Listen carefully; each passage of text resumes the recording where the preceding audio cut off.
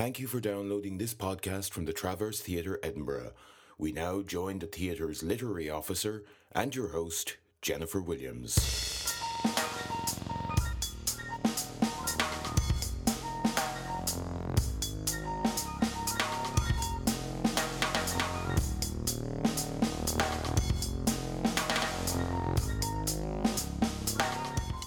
Hello, and welcome to another edition of our ongoing series of Travcast interviews with playwrights, in which we talk to playwrights about their current work and also explore some of their thoughts about the art of playwriting and the part it plays in their lives. Today we are lucky enough to have with us the playwright Claire Duffy. And Claire is more than just a playwright. Claire is a playwright, a director, a dramaturg, and I'm sure many other wonderful things as well. And she's in the final year of her doctoral research as practice in playwriting at Glasgow University. She co-founded Unlimited Theatre in 1997 and continues to write and create new work as a co-director of Unlimited Theatre, working nationally and internationally across different media. Unlimited Theatre moved into the West Yorkshire Playhouse in 2012. Claire's next play, How Do You Sleep at Night, is a 15-minute play commissioned for the launch of Agent 160, a new theatre company run by 14 female playwrights, and which will be performed in February in Chapter Arts Centre Cardiff, Theatre 503 London, and the Arches Glasgow, which I'm excited about because I'm going to it. Claire won the Platform 18 Arches New Directors Award in 2011, which is also supported by the Traverse Theatre and the National Theatre of Scotland. This enabled her to write and direct Money, the game show, for the Arches Glasgow and Traverse Theatre Edinburgh in March 2011.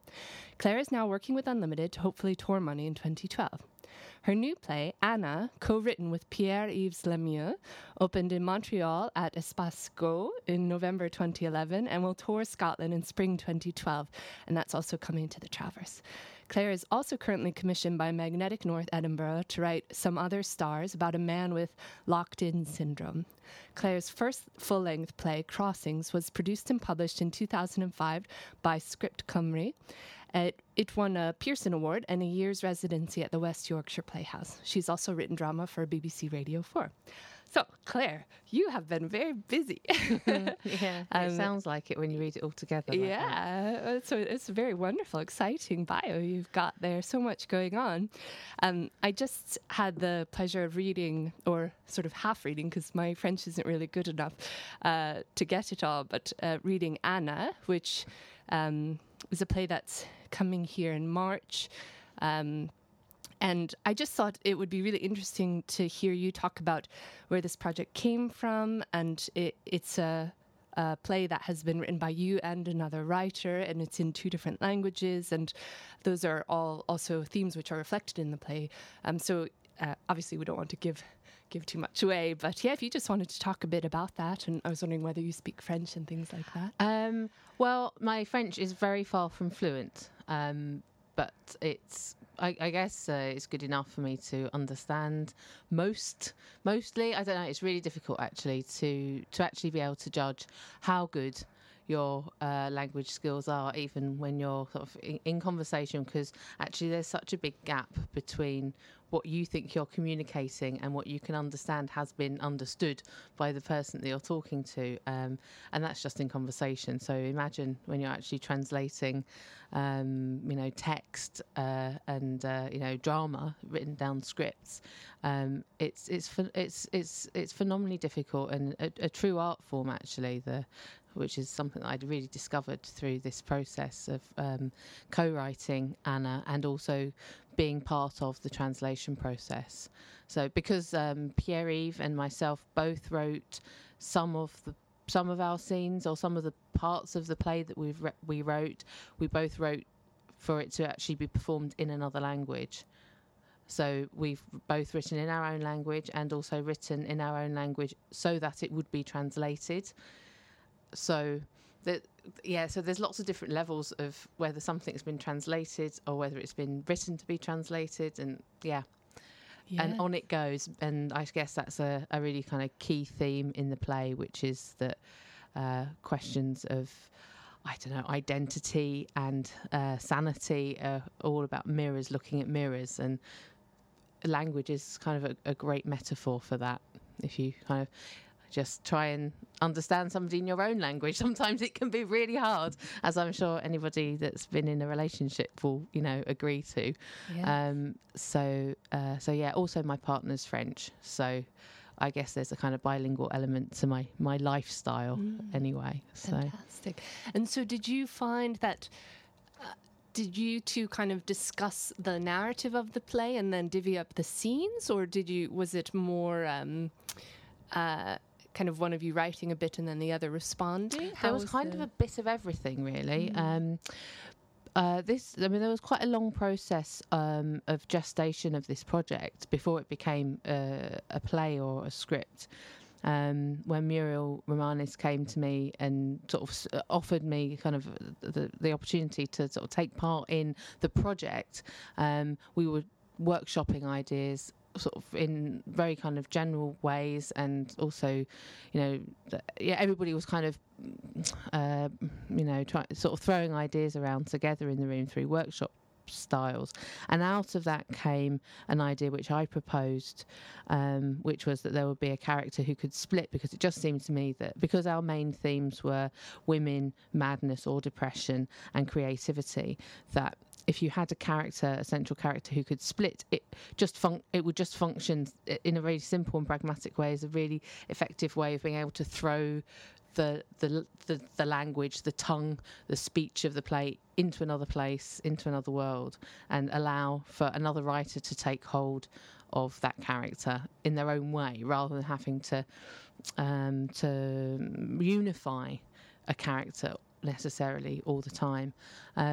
So there was quite a lot of that sort of idea had been developed, and then Pierre-Yves came on board with the project, and he wrote some great scenes in response to the scenes that I'd already written. So I suppose in that sense it was a kind of baton passing process. But then through Claire Shapiro, who's the producer in Montreal, she brought in two dramaturgs who are based in Montreal, one French speaking and one English speaking. Wow.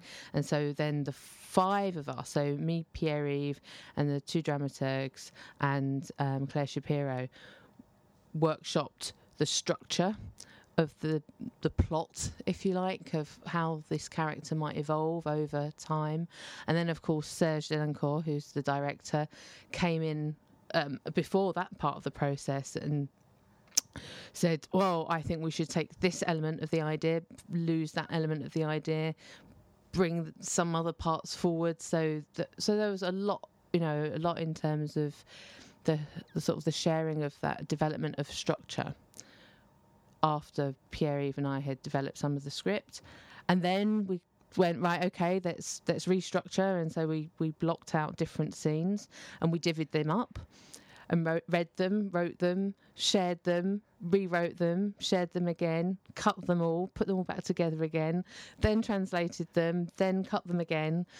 And at some point you just don't know quite what the process was, and also you have to, in such a collaborative process, I think, like, let go as well, so you kind of say goodbye to it and it takes on its own life. So that does sound like such a collaborative process, and while all theatre, more so than some other art forms where you can really work as an individual, ends up having to be collaborative in some way or other to bring it to the stage.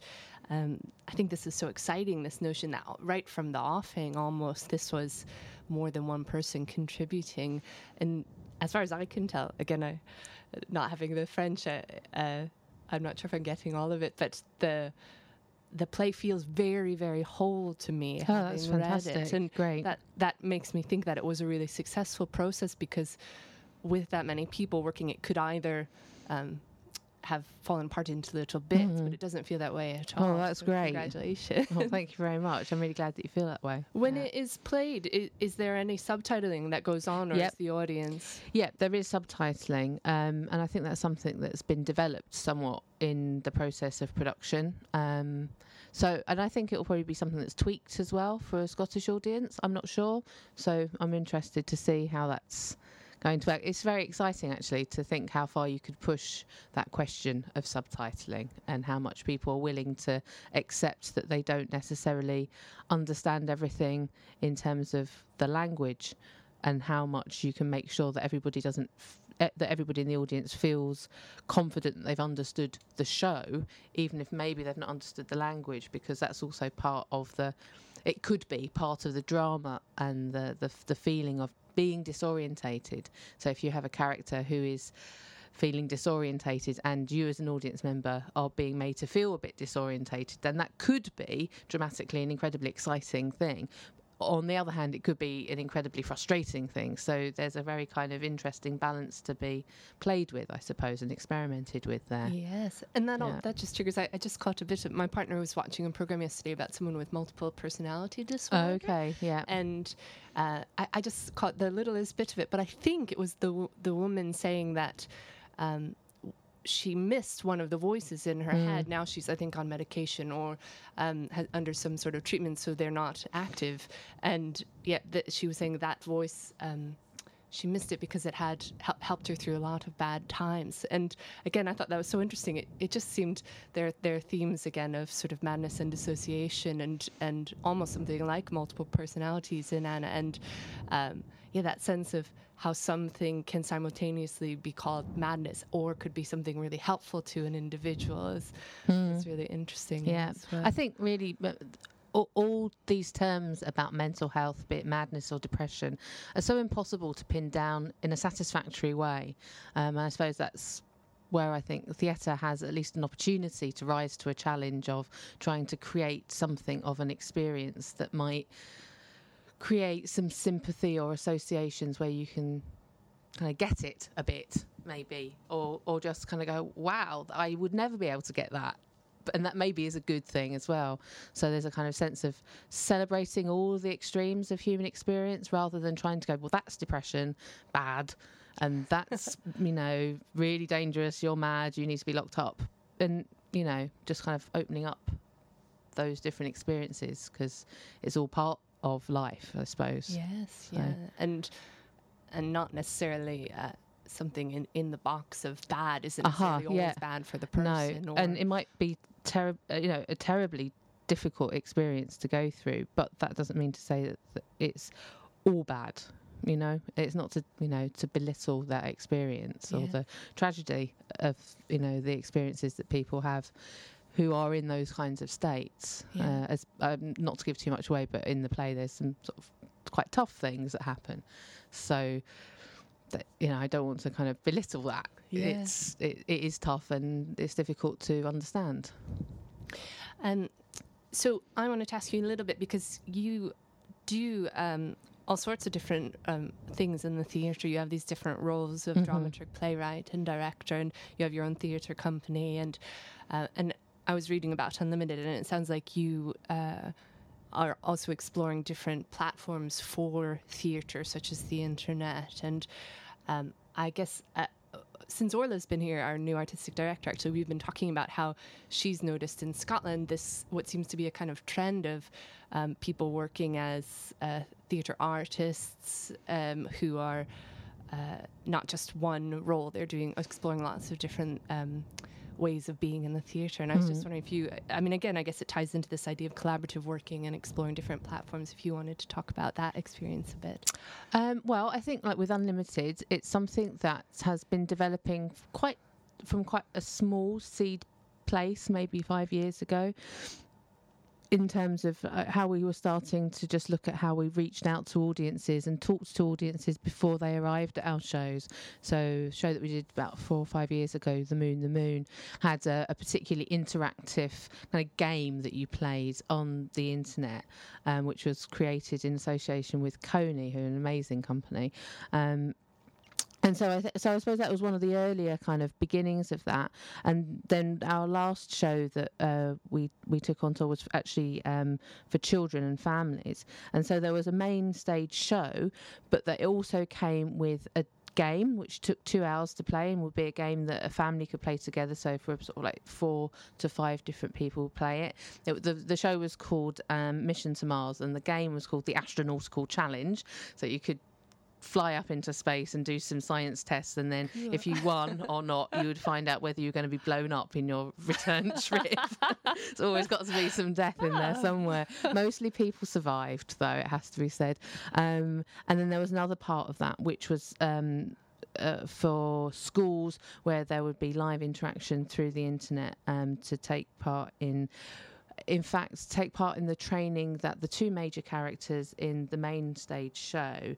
Their training as teenagers, and so the school children who were 10 and 11 were able to take part in Gail and Stefan, that was the characters' names, their teenage training as astronauts. And so through this, we're sort of beginning to explore sort of in some ways different levels of reality and storytelling, fiction. So you have a story that's set in the future, but you can, in the present, meet up with the teenage selves of the characters and get to know them. And those teenage characters are mentors for 10 and 11-year-olds online.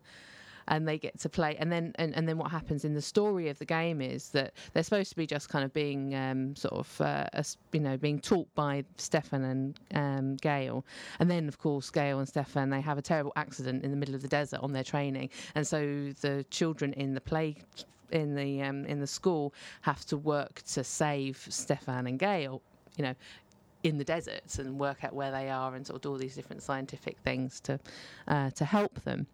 So there's it's about playing really with, of course the children know on some level that this is probably just a game, but there's enough of a kind of gap because of the technology. It makes you go, if I want to, I can believe in this, because it's not going to break. It's going to feel like it will really respond, and it makes it just makes it kind of makes me and us as artists really aware that there are lots of possibilities, that these new technologies, these new ways of communicating, these new ways of telling stories are beginning to sort of open up and make different kinds of connections with theatre audiences, but that's never to take away from the power of an audience sitting live or standing, walking live, interacting with the live performance as well. I don't think it's an either or. It's about the two things being absolutely connected and working together. Oh, it's a beautiful idea. But there's so many other things that it could be. So it's very exciting, I think. And presumably, as these technologies keep developing, then there's more and more ways of playing with that interactivity. Yeah, absolutely. And that's the challenge, I think, in terms of artists now working with different technologies, is to really be artistic with them, and not. I think initially you just kind of need to work out how it works, and then sometimes I think it's easy to think, how can I make this sell my work? But actually, there's lots more levels that we can work with it. So that it's truly integrated and has a reason. Yeah, for that being it's just there. that it has as much integrity to it, I suppose, as every other part of the work. Yes, absolutely. Yeah. Sadly, we're quickly running out of time as usual, and I had so many more questions I wanted to ask you.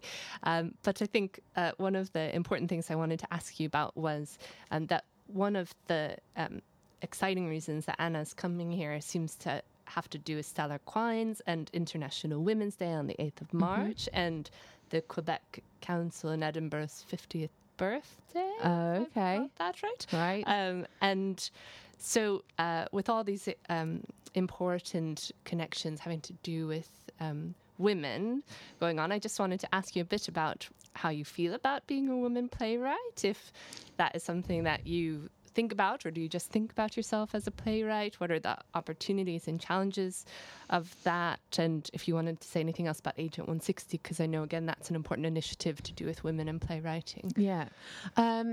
Gosh. Sorry, it's quite a massive That's a lot. subject. Yeah. I suppose there's sort of lots of different levels to answer that on. I think at the point where I sit down and try and think of something to write about, and try and write something that I want to put on in front of an audience, I'm not thinking of myself as being a woman. I'm thinking about characters, I'm thinking about situations, political situations, or the world outside my window, or the world I'm walking through, and I don't don't know. I mean, it's impossible to tell, I suppose, how much of the way you see the world is coloured by your gender or your gendered experience. I think it's an incredibly complex question, really, the effect of being a woman on your career as a writer. And that's one of the things that Agent 160 is addressing, I think, in a really interesting way, because it's addressing it with work rather than with an assertion of this is the way it is. Although there are some statistics which, the statistic that Agent 160 puts forward comes from Sphinx Theatre, that says that I think in the past 5 years it's only been 17% of new work that's been produced in the UK. I think it might be England, but it is by women. So if that's true, which it might not be, that kind of gives you a sense of there might be, because statistics are always open to question, but there might be some work still to be done in terms of women playwrights being able to get work and get paid for that work. So there's that level as well, very kind of sort of like clear political questions and research that might need to be done, which it's just worth engaging with, I think. And that's why I'm really excited about Agent 160, and just really excited about the work as well, because I think everybody's of a like mind in that they want to put great work on stage, first and foremost. In terms of Anna, that was one of your questions, wasn't it? Anna and International Women's Day. I understand that Anna has been really quite exciting in terms of bringing the two sort of political nations, if you like, of Scotland and Quebec a little bit close together. There are conversations that are being sparked in terms of the people that work and live there through the play. So it's not necessarily the play itself, but the fact of the play, the fact of the production, the fact that there's a production with half Scottish and half Quebec cast and crew, production, all of that. So that kind of level of international collaboration, I think, is really exciting. Does that begin to answer your enormous question? Yes, no, you did an excellent job. That's really wonderful. Okay. I'm sure we could go into many more. Yeah, I mean, there's a lot of things that I wrote in my PhD, researched and didn't come to any conclusions. So I'm just kind of really aware of how complex the question is, and I don't have any kind of easy answers. Yeah, and I mean, it's something working in the literary department in a new writing theatre. It's something, and being a woman, and most of the people in our office are women. So, there's these strange kind of mixed feelings about, on the one hand, if we feel almost like there's too many women in our office, and as we want, it'd be nice to have some male people to interact with as well. But at the same time, when we're working with playwrights, we do, you want to try to put the best work on, and it's about figuring out, is that about making sure that people have enough support, women have enough support to be producing good work, and what is it about men and women in terms of their ways of putting their work forward and climbing the ladder, for instance. Yeah, no, absolutely. There's all sorts of things about actually promoting yourself that can be sort of, sometimes, not always, but sometimes there can be too much emphasis on the need to promote yourself as a writer and promote your work, and rather than actually doing the work. But also, I suppose there's sometimes there are other questions about whether women write differently to men. I absolutely don't know what the answer is to that. But maybe that even the perception that that's true can sometimes create barriers for both men and women, maybe. I don't know. So I don't know. Yeah. And I wonder it's good that people are thinking about it, yes. I suppose. And I think you're working collaboratively, having a female and a male playwright writing a play together is a really interesting other way of maybe finding other ways to work that represent both sexes equally, though, of course, more women playwrights. It's always good. Yeah, no, absolutely. More parts for women as well. Yeah. You know, because maybe you could be a very successful woman playwright and be successful because you're writing great parts for men and not enough for women. And there's so many fantastic women actors out there who don't work enough. So yeah. Oh well, Claire, it's been such a joy to have you here. Thank you so much for coming along, and I just can't wait to see Anna and all sorts of other things that you're working on, the Agent 160 play, and so much more to come. So good luck with everything, and we can't wait for the rest of everything you're going to be producing. Thanks so much for being with us today, and thank you everyone for joining us for another Travcast, and please join us next month for another one. Thanks very much. Thank you.